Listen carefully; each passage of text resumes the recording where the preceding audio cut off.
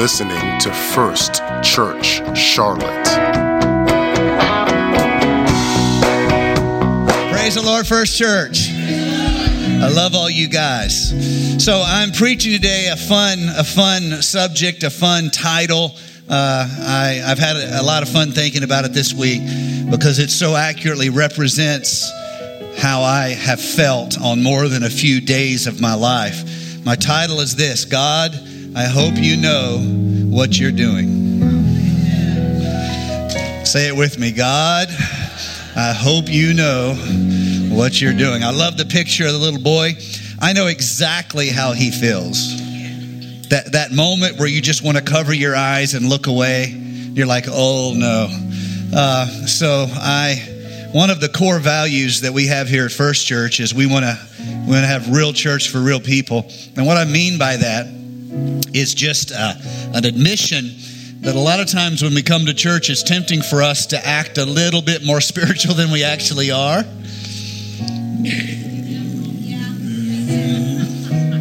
Now, so this side said amen and this side didn't. So this is the side that needs to hear it over here. It's tempting when you come to church to act a little bit more victorious than you're actually feeling.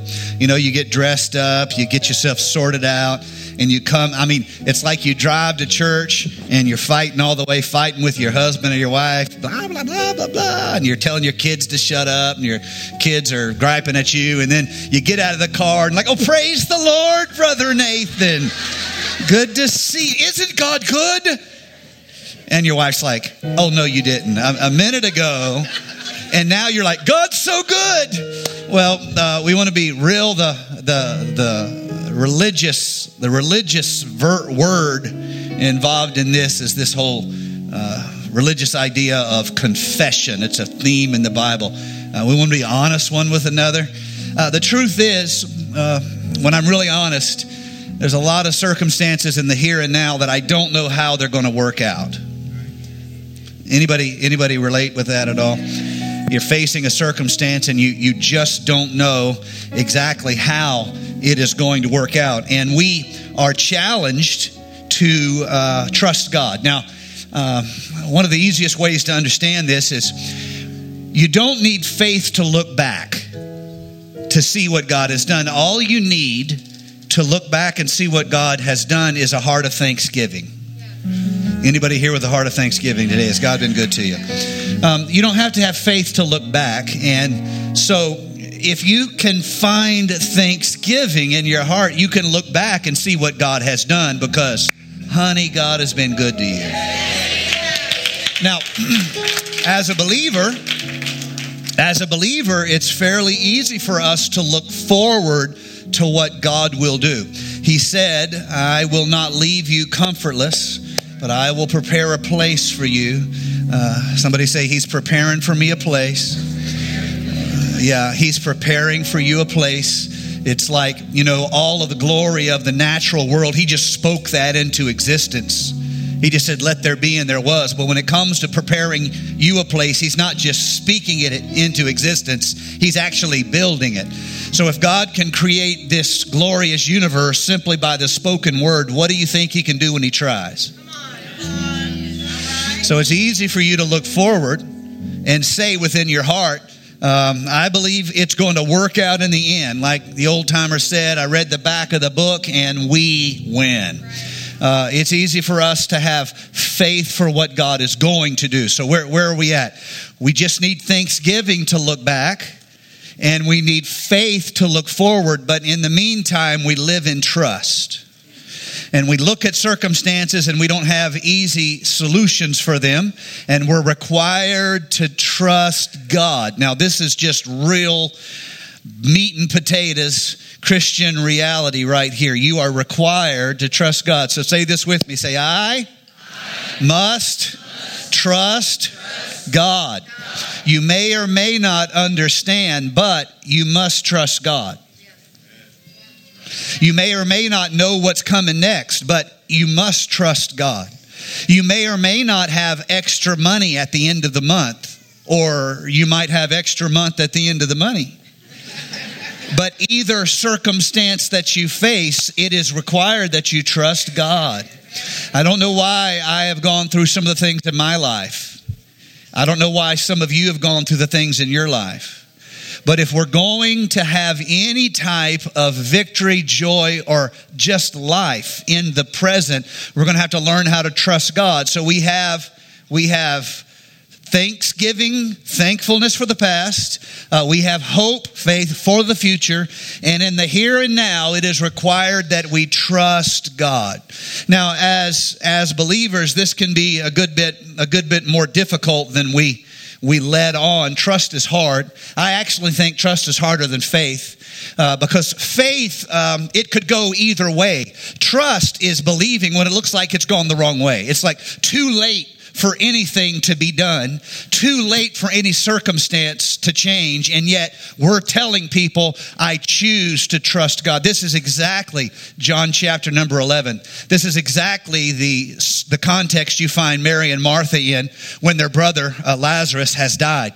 They had hoped that their good friend Jesus would come and heal Lazarus. Lazarus was loved and he was needed like any person within a family. You feel like they're loved, you feel like they're needed, and the Lord doesn't come. In fact, it seems as though the Lord intentionally stays away. The scripture actually gives us the image of that, where the Lord postponed coming, and Lazarus died, and now they're already mourning him. They've already prepared his body. They've spent the money on all of the fragrances to try to delay mortification of his body as long as possible. They've wrapped him up, and they've put him in the tomb, and it's done. And it's done. And now, somebody say now, when the thing is done, God wants to show up. The Lord loves to show up at the end of your plan. As long as I have a plan, it's almost as though the Lord will kind of just let me have my plan. It's like I get to have my plan or I get to trust God, but I struggle to do both. Oh, that was better than the 3 amens I got acted like it was. I get to try to fix it my way.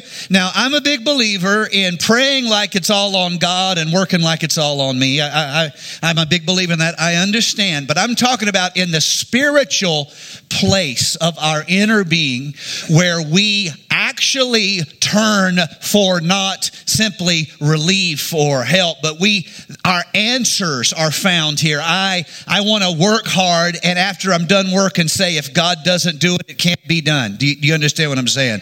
I want to be a good steward. I want to be faithful. I want to be disciplined, but after I've done all I can do, I want to acknowledge what I've done. That's all good, but I want to confess it's not enough. Lord Jesus, I want to pray as much as I can pray, but I cannot do your work. I need you to anoint me for that work.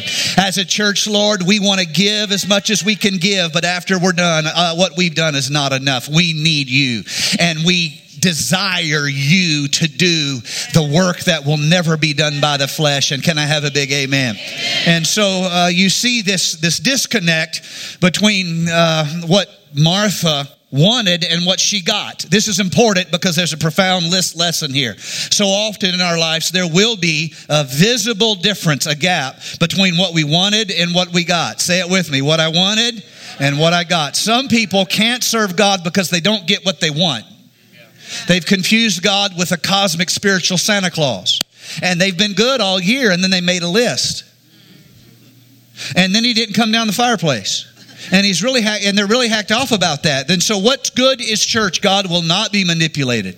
God will not serve you. You will serve God, or there will be no presence of God in your life. And so it is that people oftentimes cannot have the trust to survive the gap between what they wanted and what they got. And so this is where Martha's living, and she's struggling to trust God. Jesus finally shows up. Lazarus has been dead 4 days. His body is already mortifying, and it is decomposing, as it were. And Martha greets Jesus basically by pointing out what a big disappointment he is.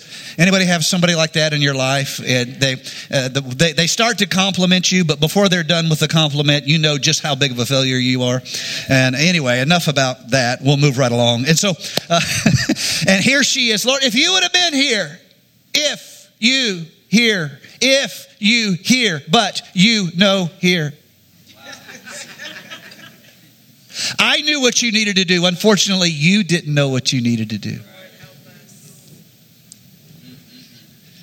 Zing. And if you would have just done what I told you to do, God, then you would have been a better God.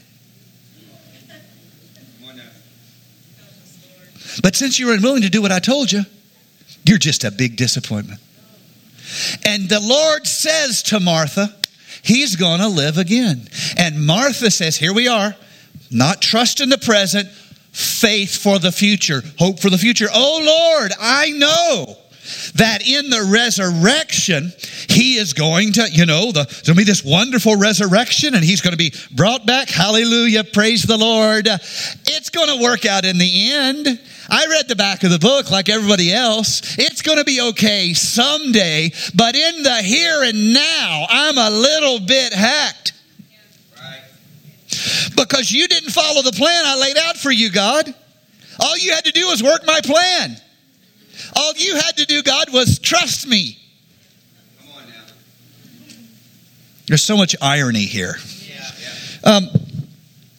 And this, in a moment, you'll see Jesus. He's going to stand by his work, and he's going to do what he's going to do. God's going to do what God's going to do. I'm thankful for that. But he is made sad by Martha's inability to see what God can do now. Not someday, not somewhere, but right here, right now. And this literally is the only place in the scripture where we have the image of Jesus weeping. He loses his composure at the reality of this moment. Yes, he came in his time and not in Martha's time, but Martha's inability to see how God is in what she currently has. It's easy to see God when we get what we want, but can you see God in what you already have? If you get the new house, it's easy to see God. Oh, God gave me this new house. Can you see God in the house you've got now? It's easy to see God working when you get the career. I finally graduated. And now I'm taking over the world. Can you see the working of God in the middle of the struggle, or do you only see God through the lenses of victory? And here's what I want you to understand. If you can only see God in victory, you're not going to see much of God. I'm not being mean to you. I'm being sweet to you. I love you. In the middle of the moment, God's still there. I don't have the money I need. Well, welcome to the club. But God's still there. I'm sicker than I wish I was. Yeah, well, here's a list. Sign up. I'm not as healthy as I wish but can you see God in the middle of the morning? Or can you only see God once Lazarus is shuffling out of a tomb? All right, stay with me. So trust. This is the challenge that we have, to trust God in this moment. We have thanksgiving for the past and we have hope for the future. In the meantime, we live by trust. And it is absolutely essential for us to live that trust and to experience and to enjoy that trust. If we lose trust, then really every single thing in serving God becomes much, much more difficult. I heard a story. Supposedly, this is a true story, but I don't believe it's true. I think it's probably a joke. That's just full disclosure. You have been warned. Police officer is giving testimony at court. He's on the stand, and the defense attorney is cross-examining him. And he says, "Officer, now you arrested my client sitting right here." Officer said, "Yes, I did." And the defense attorney says, "Did you see my client commit the crime?" Police officer says, "No, I didn't. I just chased him down. He was running from the scene of the crime. Another officer, a partner of mine, saw him commit the crime, called it in. I just chased him down." And the defense attorney said, "Oh, So you didn't see the crime. You just arrested him. That is correct. And the defense attorney said, well, how do you know you can trust your partner? And he said, well, we all trust each other. We trust each other with our lives. The defense attorney said, no, you don't trust each other. I can prove you don't trust each other. And once I show how you don't trust each other, I'm going to ask this court not to trust what another police officer said. How am I going to do that? Look right here, Exhibit A, and he shows a picture of a locker in a men's locker room. And the defense attorney says, do you see this locker? The man says, yes, that's my locker. And the defense attorney said, that's exactly right. This is a picture of your locker. I want you all to notice he has a lock on his locker. If you trust your officers, your fellow officers, why would you put a lock on your locker? The police officer said, well, the police department's connected to the courtroom, and sometimes we have lawyers come through.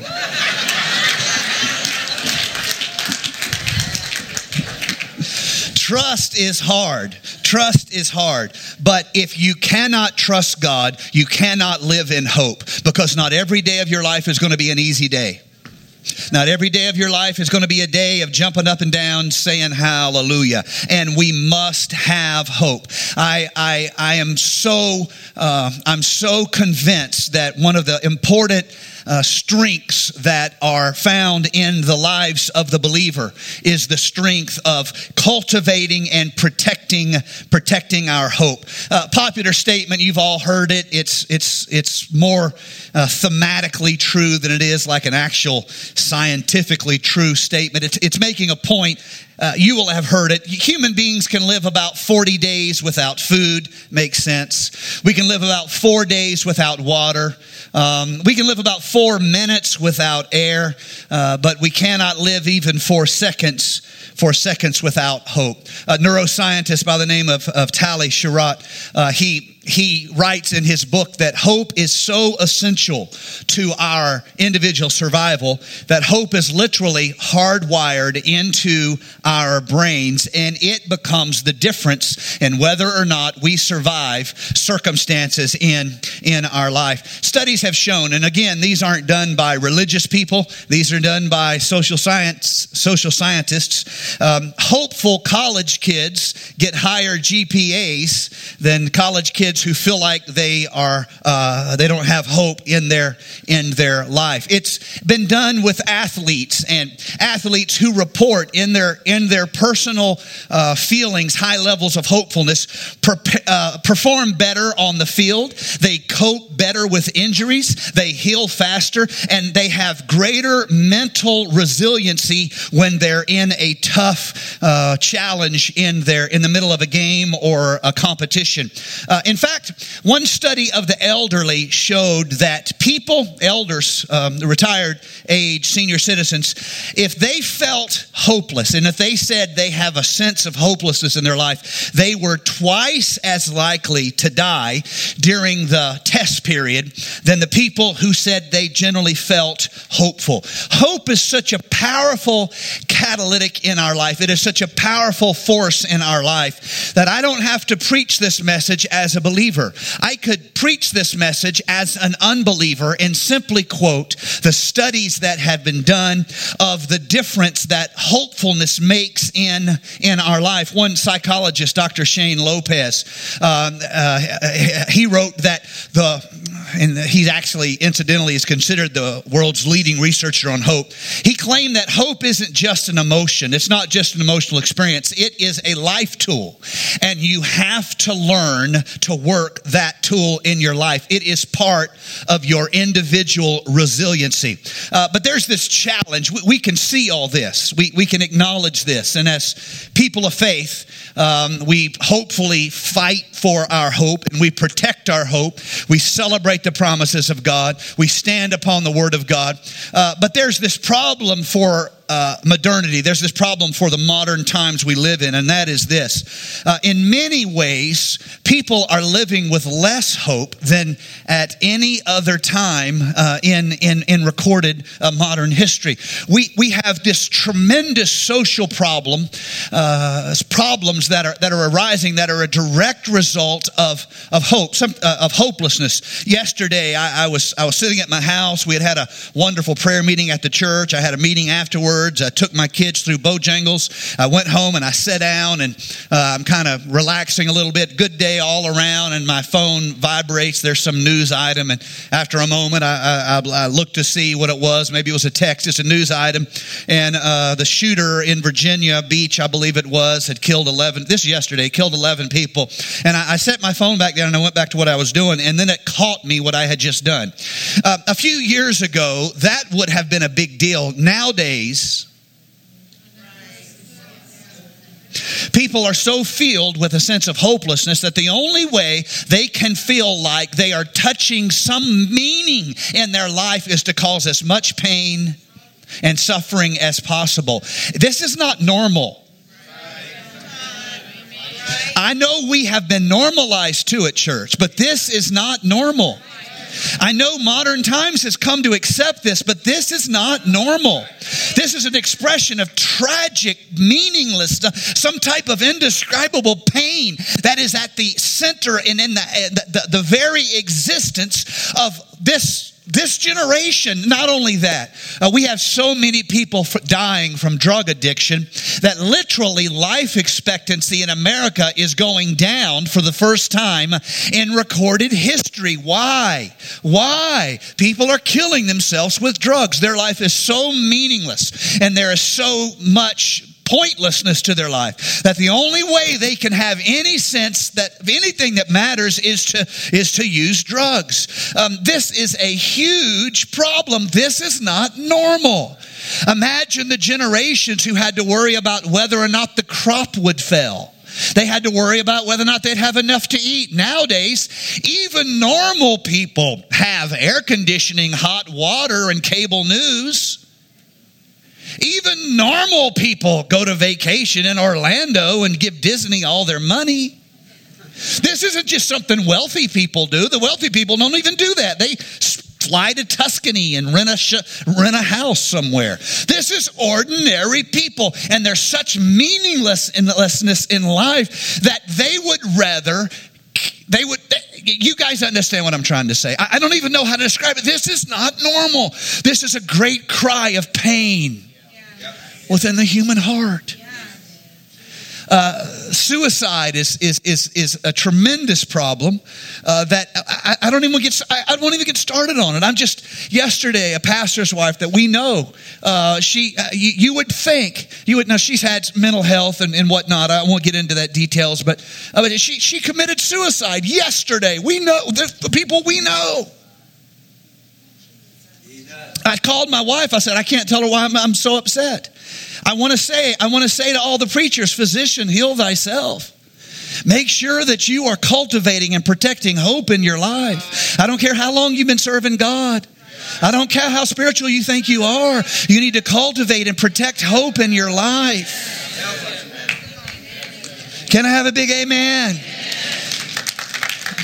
Sometimes we hide things as though we don't, this is part of the problem of having make-believe religion, and you pretend everything's right and everything's not all right. I would much rather be open and honest and have a chance to rediscover hope in my life than play a game and end up hurt, broken, and desolate. And so this is a hopeless generation. How do we overcome this? And we would say as believers, of course, what we always say, which is this: you need to have hope in God. You need to find hope in God. God is with you. He is your friend. He is not the one putting the burdens on you. His yoke is easy. His burden is light. If serving God doesn't feel like that, you're either in leadership or you're doing it wrong. I'm not kidding. The job of leadership is to carry other people's burdens. And so in leadership, that's why it's even more important for you to regulate yourself, because in leadership, you say, I'm in the job of helping hurting people. You say, it is my job to help people who aren't strong. It is my job to accept you where you are, not where I wish you were. It's my job to minister you right where you're living, not where I wish you were living. You say, oh, why does the preacher spend any time with them? They're a good for nothing sinner. Exactly. My house is pretty well organized. I mean, my wife's not saved, but the rest of us are doing good. So if your serving God feels like this crushing, you're putting that on yourself, or you're letting other people put that on you. Now, in leadership, it might be something you need to acknowledge and regulate, and you might need to back away from some burdens that are killing you. But if your sense of serving God is this crushing despair, this heaviness, I'm telling you, you're missing something fundamental about knowing Him. God is with you. He is your friend. He is your Father. He is not just with you tomorrow. He was not just with you yesterday, but right now, right here, in the middle of your circumstance, God is with you. So very quickly, once again, I'm wandering far off my notes. I want to remind you all of this truth. The Psalms that celebrate the great work of God, they teach us to do this same thing I've talked about. We look back with thanksgiving, we look forward with faith, and we celebrate trust in the here and the now. The Psalms will continually work this as a cycle of praise and a structure of worship over and over again in the book of the Psalms, and in the Psalms that are wrote various places, like other leaders. Moses sings a couple places. He sings songs to the Lord, and so you see this same cycle. We look back with thanksgiving. We look forward with hope, and in the here and now we live in trust. And so I get that, but I want to remind you that so much of these Psalms are written in the present tense style, the present tense tone. You know how when you were in school, appropriate since we have graduates here today, you can talk in the past tense. I was there and I was unhappy because I was there where I didn't want to be. That's all past tense. I can talk in the present tense. I am here and I'm happy to be here. And if you don't like it, you can go jump in the lake. That's the present tense. But then at the end, I ended future tense for you. Present tense for me, I'm happy. You don't like it, future tense, jump in the lake. You get the idea. Future tense, I will be there and I will have a good time, so help me God. You get the idea. Past, present, future. The Psalms are written in the present tense. I want to show you some of these passages very quickly as I want to. I want you to get this as something that you understand. The next time you are facing circumstances that you feel like are less than perfect, I want you to be reminded you are not the first one. Psalms 42:5. Why are you cast down, O my soul? And why are you in present tense? Why are you in turmoil within me? Why are you cast down? Present tense, O my soul. And why are you in turmoil within me? And so Psalms 39:7. And now, O Lord, what do I do? What do I wait for? My hope is in you. Psalm 71:5. For you, O Lord, are my hope, my trust, my Lord, O Lord, from my youth. Psalms 131:3. O Israel, hope, present tense, in the Lord from this time. Somebody say this time. This time and forevermore. Yes. You've heard it preached for years. At the end, everything's going to be okay. God's going to bring all the high places low, and He's going to lift the low places up. God's going to exact a perfect and complete justice on this earth. All the wrongs are going to be made right. Somebody say amen. And all the things of God are going to be settled here on earth, and I'm excited for it. In the meantime, I often don't know what is going on. I look at circumstances. I never dreamt I would face that circumstance. If you've lived it all, you've probably experienced this in some manner. I told the 9 a.m. service, or the 9:15 a.m. service, I told them this morning about how when I was diagnosed with cancer and I was talking to the doctor, the first thing I said is, Doc, cancer doesn't even run in my family. And so many of the problems we face in our life, we have this sense of, what do you mean? This is not what I do. I would never. Why am I going through this? And so it is, we have this moment of realization where we face the circumstance of the present and we find ourselves quite unhappy with the reality of where we are. In other words, like Martha, there is a gap between what we want and what God's given us. What do you do with that? So it's easy to see God when the miracle comes. Can you see him in the middle of the real life you are living? So yesterday, and I'm almost done, so stay with me a moment more. Well, maybe. I'll preach another hour. Who knows? It's potluck around here. So I was praying here at the church, and I caught myself giving the Lord a list of things I needed. Lord, we need this, and we need the other.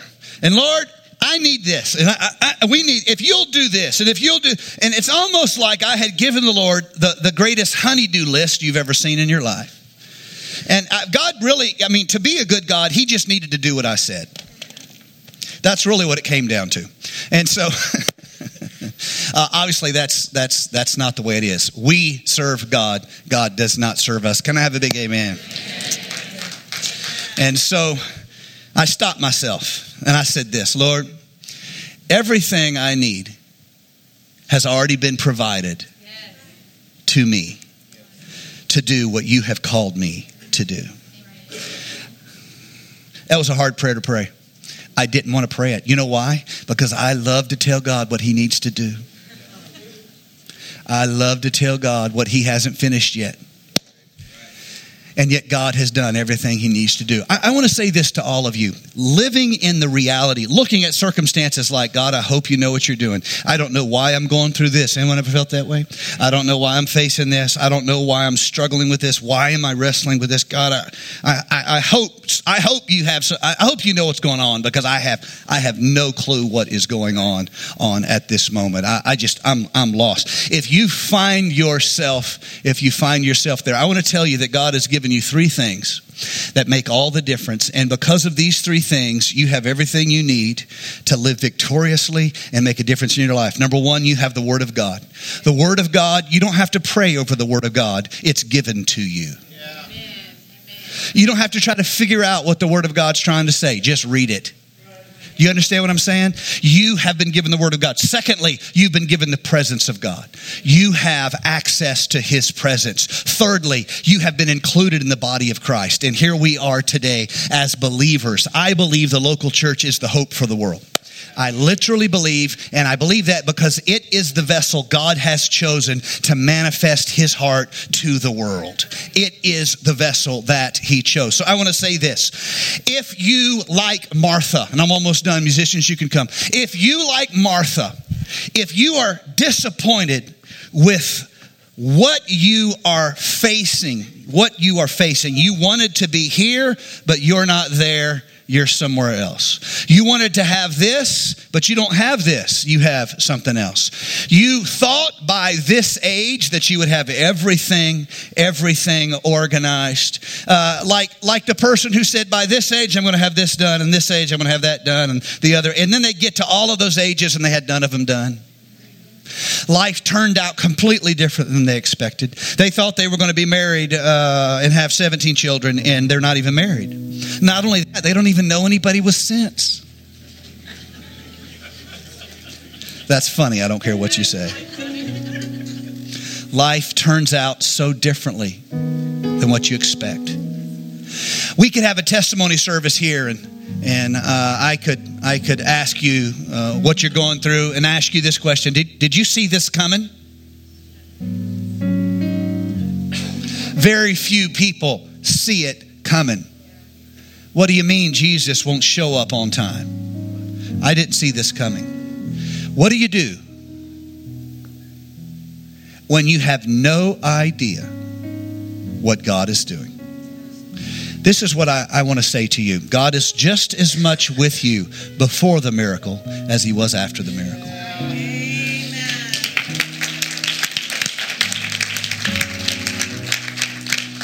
God is just as much with you when you get the answer to your prayer request as when the heavens are silent. God is just as much with you I feel like I'm wrestling with somebody here today. If you get what you want, that's amazing. But God was always with you. This is why Paul can say fantastically, if I live, that's awesome. If I die, that's awesome too. Because nothing can separate me from the love of God. Nothing can separate me from the love of God. God, I hope you know what you're doing.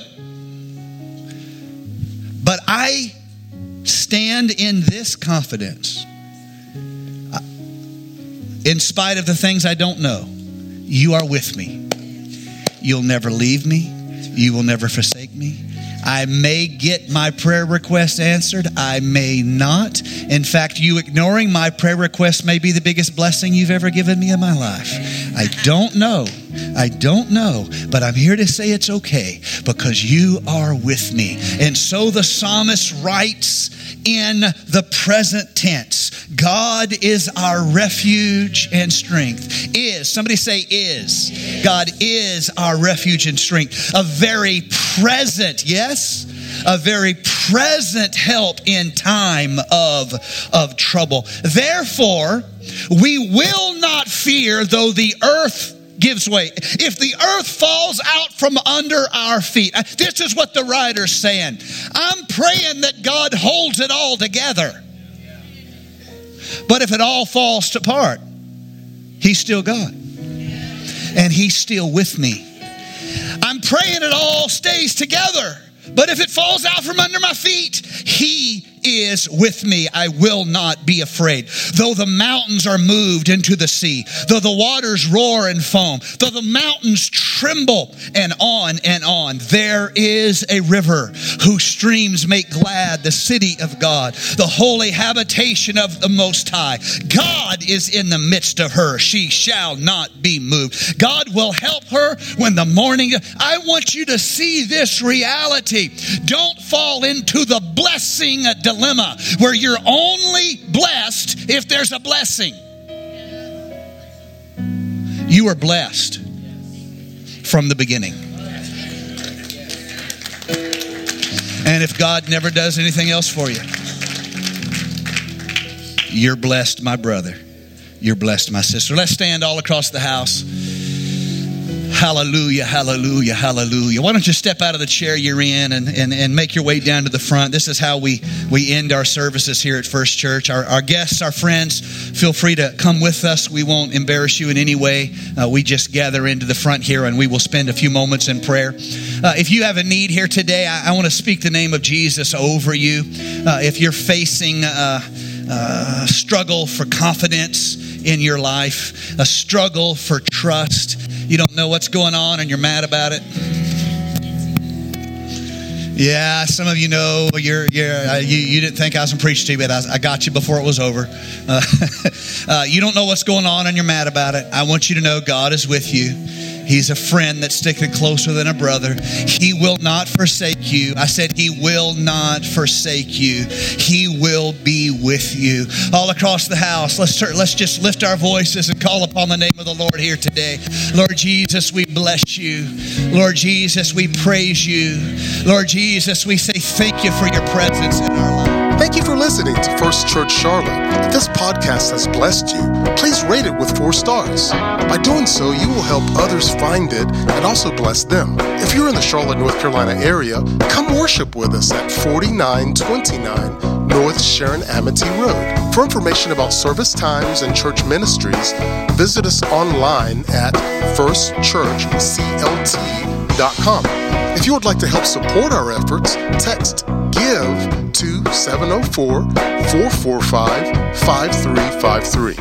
We pray God's richest blessings to you. Come, worship with us.